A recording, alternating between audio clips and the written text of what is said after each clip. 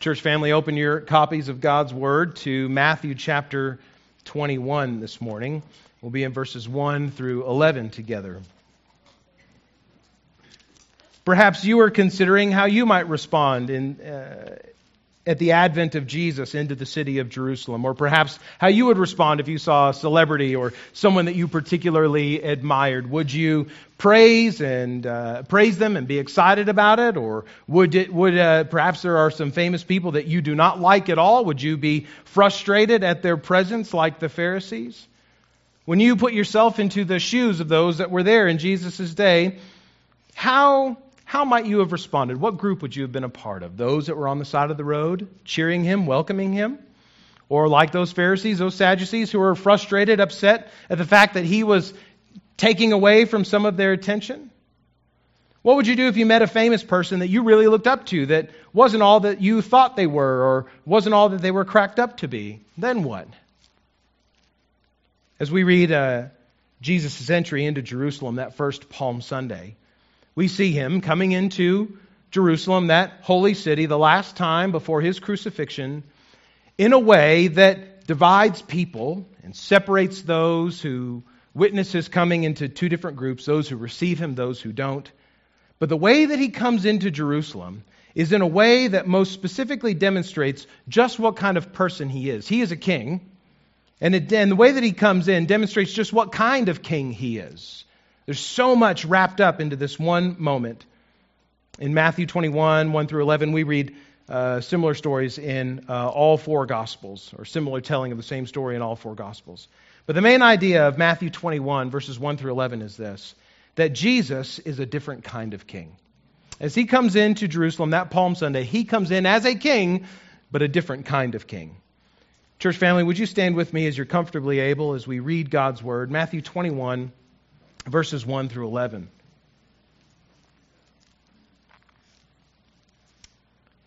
There, Matthew, that tax collector, former tax collector and disciple of Jesus, writes in his history of Jesus' life.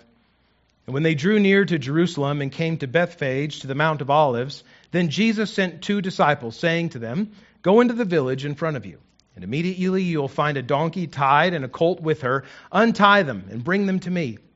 If anyone says anything to you, you shall say, 'The Lord needs them,' and he will send them at once." And this took place to fulfill what was spoken by the prophet, saying, "Say to the daughter of Zion, Behold, your king is coming to you, humble and mounted on a donkey, on a colt, the foal of a beast of burden." The disciples went and did just as Jesus directed them. They brought the donkey and the colt and put on them their cloaks, and he sat on them. Most of the crowd spread their cloaks on the road, and others cut branches from the trees and spread them on the road. And the crowds that went before him and that followed him were shouting, "Hosanna to the Son of David! Blessed is he who comes in the name of the Lord! Hosanna in the highest!" And when he entered Jerusalem, the whole city was stirred up, saying, "Who is this?" And the crowd said, "This is the prophet Jesus from Nazareth of Galilee." This is God's Word. You may be seated. Jesus comes into Jerusalem that last Sunday of his earthly life as a different kind of king. What does Matthew 21, or Matthew in his gospel here, tell us about what kind of king Jesus is? Well, first of all, he tells us that Jesus is no ordinary human king. He's far more than that. He is divine. This truth is evident to us in the first just few verses of this passage, but specifically there in verse 3. As Jesus and his disciples approached Jerusalem from the east of the city, they stopped there at the Mount of Olives, just outside of Jerusalem. And there, Jesus commands his disciples to go into a nearby village where they would find a donkey and a colt tied up, and they were to untie those animals and bring them to Jesus for his use. Now, it's possible that Jesus knew the family to whom these two animals belonged, and maybe he had even arranged beforehand for their use. But either way, he sends the disciples to go and get them. And the disciples are to go and bring those animals back to Jesus. And if anyone says anything to the disciples, Jesus instructs them, saying, if anybody says anything to you about it, tell them that the Lord needs them. Now, that word Lord means most plainly something like master or owner, maybe king. Here's the catch in this passage. Jesus isn't the owner of these donkeys. He isn't the one who bought them. He's not the one who bred them. He didn't raise them. He isn't the one paying for their feed or tending to their health. And yet Jesus has the audacity to claim that He is Lord of the donkeys, and that He, as Lord of the donkeys, can command their use. It's easy for us, with all the assumptions that we bring to the Bible, to miss the significance of what Jesus is saying here and what Matthew, the gospel writer, is emphasizing for us about who Jesus is. Often when we come to the Bible, we come to it with the assumption that whenever that word Lord is used, that it must be about God, it must be about Christ, and we just sort of roll with it. Yeah, of course Jesus is Lord, He can do whatever He wants. But for Jesus' disciples to say to the owners of the donkeys, the Lord needs them, they are saying to the owners of these animals that Jesus, as Lord, is master, not only of the donkeys, but also of the people who own them.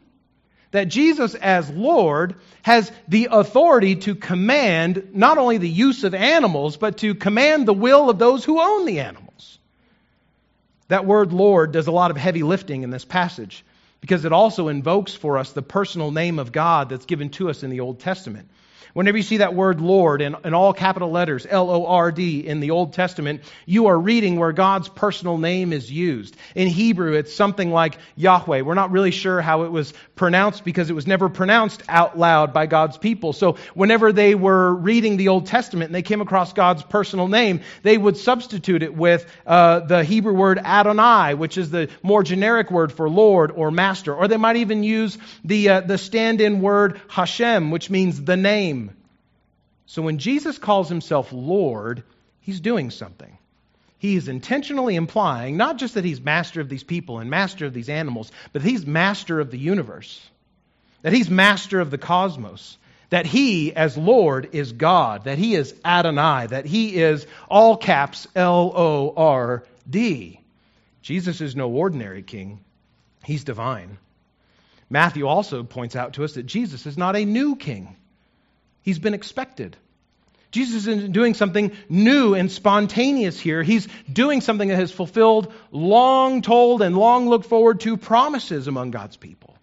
In verses 4 and 5, Matthew writes that all of this took place. The disciples go and get the donkeys and bring them to Jesus. All of it took place to fulfill. That means to fill up with meaning, to accomplish, to bring about what two prophets had written about hundreds of years prior to the moment of Jesus coming into Jerusalem.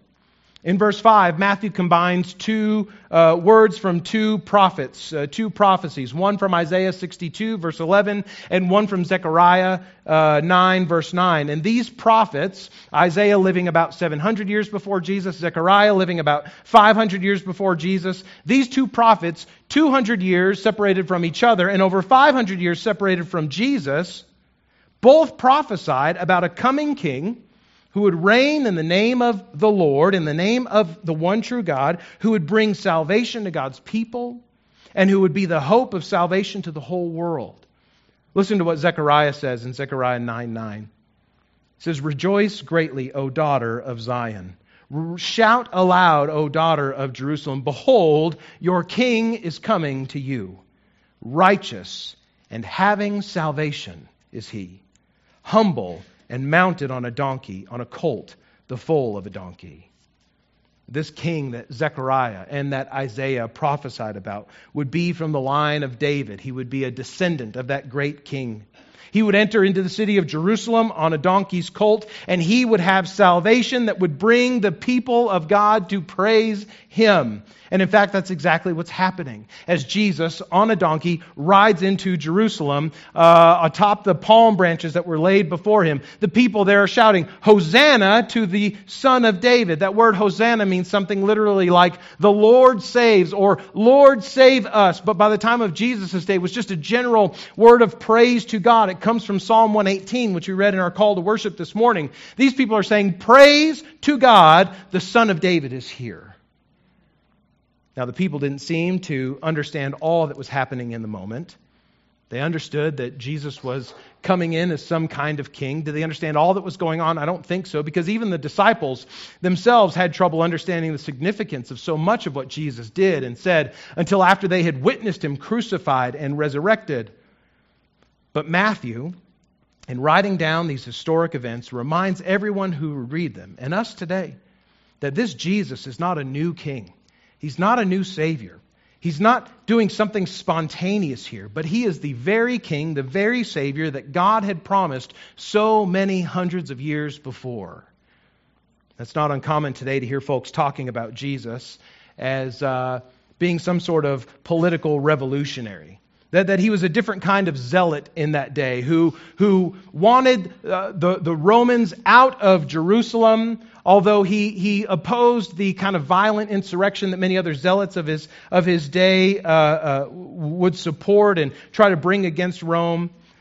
People who are skeptical of Jesus being some sort of king, or who would like to say that the people just thought of Him as a king, but He'd never thought of Himself that way, they theorize that Jesus was just a product of His own time, that He was the culmination of centuries of political frustration, and He was just bringing a new word of the same hope to a beleaguered people. But Matthew, Mark, Luke, and John all write their Gospels in contradiction to this assumption. They write to clearly demonstrate to us that Jesus is not a surprise, that He's not just the culmination of centuries of political frustration among God's people, but that He is the long-awaited Savior, the expected King, the Son of David, in whom rested all of the hope of God's people and the world. Jesus is not an ordinary human king, He's divine. And Jesus is not a new king, He's the expected one. Third, Matthew shows us that Jesus is not a warrior king, but one who comes to make peace. It was most common in the ancient world when kings were going to war or returning from war to ride into the city of their dwelling on a horse, on an animal that was bred and trained for battle. But when the kingdom was at peace, kings would ride through their cities, not on horses, but on donkeys, which are animals that were bred and trained for pulling plows and bearing burdens of harvest in times of peace. The expected king that would bring salvation to God's people, Jesus, is not entering the city on a horse to make war against it, but on a donkey, indicating that He is a king who comes to bring peace. Now, the peace that Jesus brings is not a peace, it's not a political peace between Judea and Rome. It's not a peace most immediately between human enemies. Instead, Jesus comes to make peace between humankind and God. The Apostle Paul writes in Ephesians chapter 2, verses 13 through 16, he says, "Now in Christ Jesus, you who were once far off have been brought near by the blood of Christ. For He Himself is our peace, who has made us both one and has broken down in His flesh the dividing wall of hostility by abolishing the law of commandments expressed in ordinances, that He might create in Himself one new man in place of the two, so making peace, and might reconcile us both to God in one body through the cross, thereby killing the hostility." And Paul writes this in Ephesians 2, speaking to a church that was of mixed background. You had some people who have Gentile background, some who are of Jewish background, all of them trusting in Jesus as Messiah, as Lord, as King. And Paul is speaking to them saying, how could it be, other than by Christ's death on the cross, which makes us at peace with God, that these two people, Jews and Gentiles, could actually get along together? It only happens because God has made all of us, Christ has made all of us at peace with God by dying for sins. And if Christ can die for sins and reconcile us to God, how much more then can we be reconciled to each other? See this morning, friends, and don't miss it. Jesus enters Jerusalem as a king who comes to bring sinners to peace with God. And He doesn't do this just by riding in on a donkey. Jesus brings peace between sinners and God at the end of that week as He is put to death on a cross for the sins of the world. And as Paul writes, it was His death that reconciles those who trust in Him to their Creator. And if we can be made at peace with God in Christ, then there is nothing in Christ that keeps us from being reconciled to each other. He's not a warrior king. He's a king who comes to bring peace. But someone will say, Pastor, I was reading in Matthew earlier this week, and I read Jesus say in Matthew chapter 10 that He said that He didn't come to bring peace but a sword, and that a person's own family would be his enemies. What about that, Pastor? And I would say, you are correct. You're reading your Bible well. Jesus did say that. But what he meant there was not that he comes to bring people to put people at war against each other, but that he as the king, comes to call people to alliance, to allegiance. And those who trust in him will be separated, will be at enmity from those who reject him. Those who receive the king will be at odds with those who reject the king. So Jesus is the king who comes to make peace, yes. But those who reject him and refuse him will still be at enmity with God. Jesus is not an ordinary human king. He's a divine one. Jesus is not a new king. He's an expected one. Jesus is not a warrior king, but one who comes to bring peace. And finally, we see in Matthew's gospel that Jesus is not the desired king, but he is the one that we need. The final verses of the passage of Matthew 21, verses 10 and 11, find the whole city stirred up, moved. They're in an uproar over the commotion of the crowd, singing, "Hosanna to the King of David. Blessed is the one who comes in the name of the Lord." And some were asking, "Who is this?" Asking that of Jesus. Now, they're not asking because they don't know who Jesus is. Jesus was relatively popular in that day. Already he had become sort of infamous among the Pharisees and the Sadducees as well. As Luke writes in his gospel, there are some Pharisees who say, "Teacher, tell your disciples to shut up." So you have all these people in Matthew's gospel asking, "Who is this?" And not in the sense of, who is this guy on this donkey, but who does this guy think he is, causing such a fuss in this city? What does this fellow think of himself? What gives him the right to make this declaration? Even for all the expectation that had been building for God's king to come, that king was, the king that was desired by many was one who would reign as a warrior and a political conqueror. They wanted another king like David who would crush all their enemies. Not some prophet from the backwater town of Nazareth. Who does this guy think he is? So when Jesus comes into the city with all of this hullabaloo around him, many people are incredulous. They're even mocking. They are going to lengths in their own mind to try to figure what in the world is happening. The Pharisees, as we said, Luke records, telling in his gospel, telling Jesus' disciples to be quiet, telling Jesus to command his disciples to be quiet. So as to say, Jesus, you know that these people are making too much of this situation. You got to stop them. The people who were there that day saw all the signs. The people of Jerusalem were not dumb. They're not unwitting participants in this parade. They knew that everything about Jesus' entry into Jerusalem was meant to look royal. Everything about this says, this is a king coming into his capital. This was a kingly entrance, if ever there was one. And yet, because he wasn't the kind of king that the people desired, they failed to see him for the king that he really was. Even those who were most excited about him didn't understand what he was, who he was. They call him a prophet. Who is this? It's a prophet from Nazareth. And they weren't entirely wrong. Jesus certainly did speak God's true words to the people, but he's so much more than a prophet. He's so much more than just a good teacher.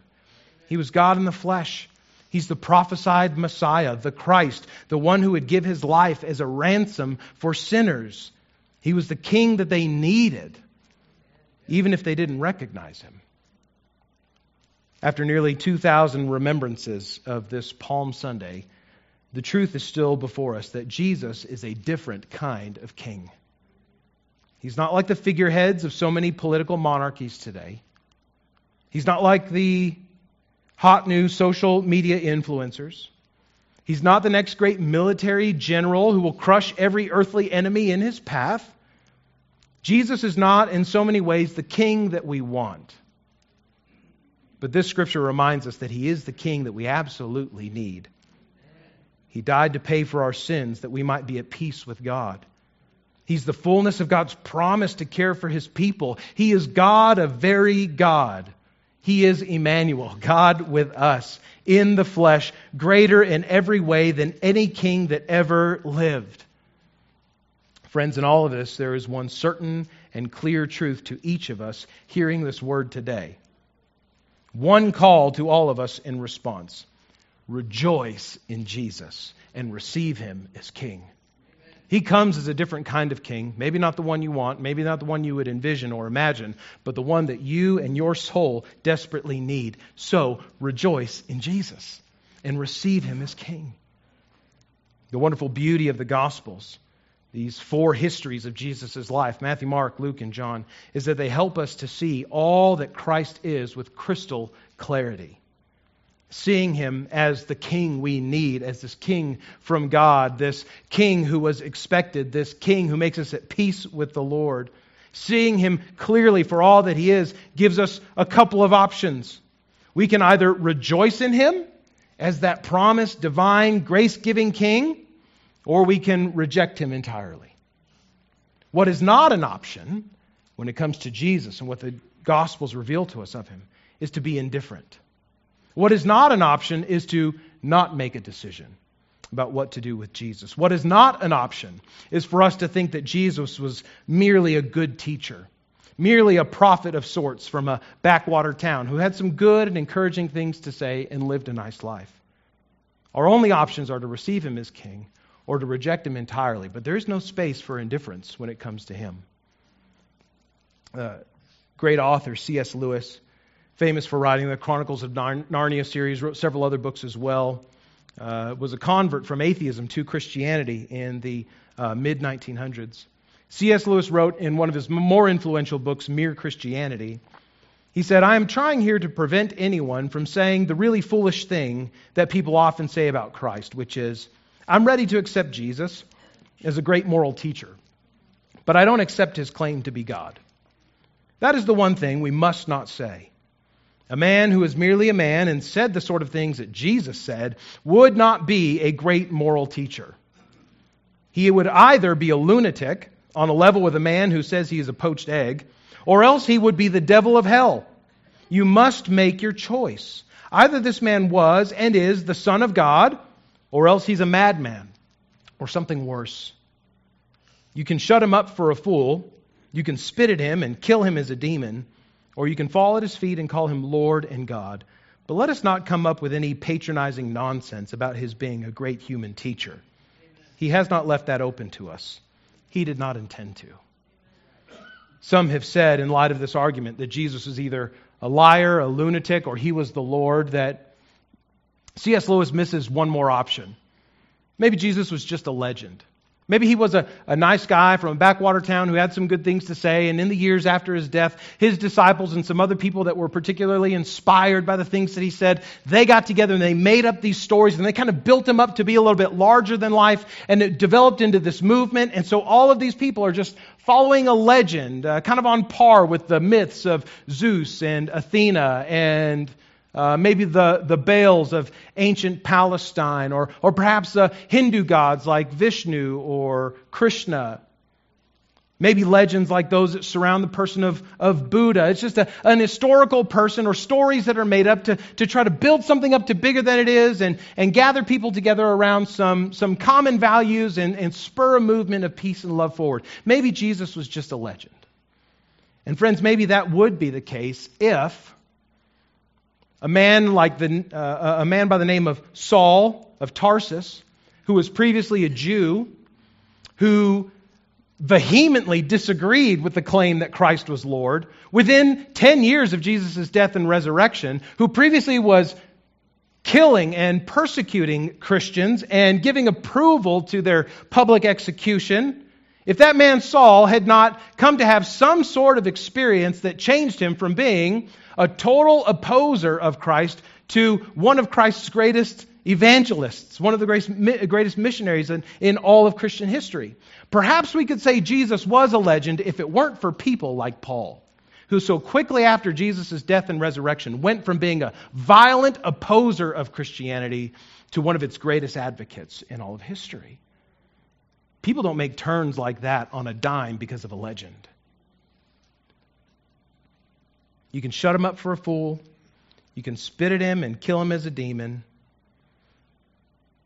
You could try to call him a legend, but that argument doesn't really hold water. Or you can fall at his feet and call him Lord and God. But let's not come up with any patronizing nonsense about him being something like a great human teacher. He hasn't left that open to us. He did not intend to. And friends, neither did any other author of God's Word, our scriptures that are before us this morning, intend to give us any other option but to fall at His feet and call Him Lord.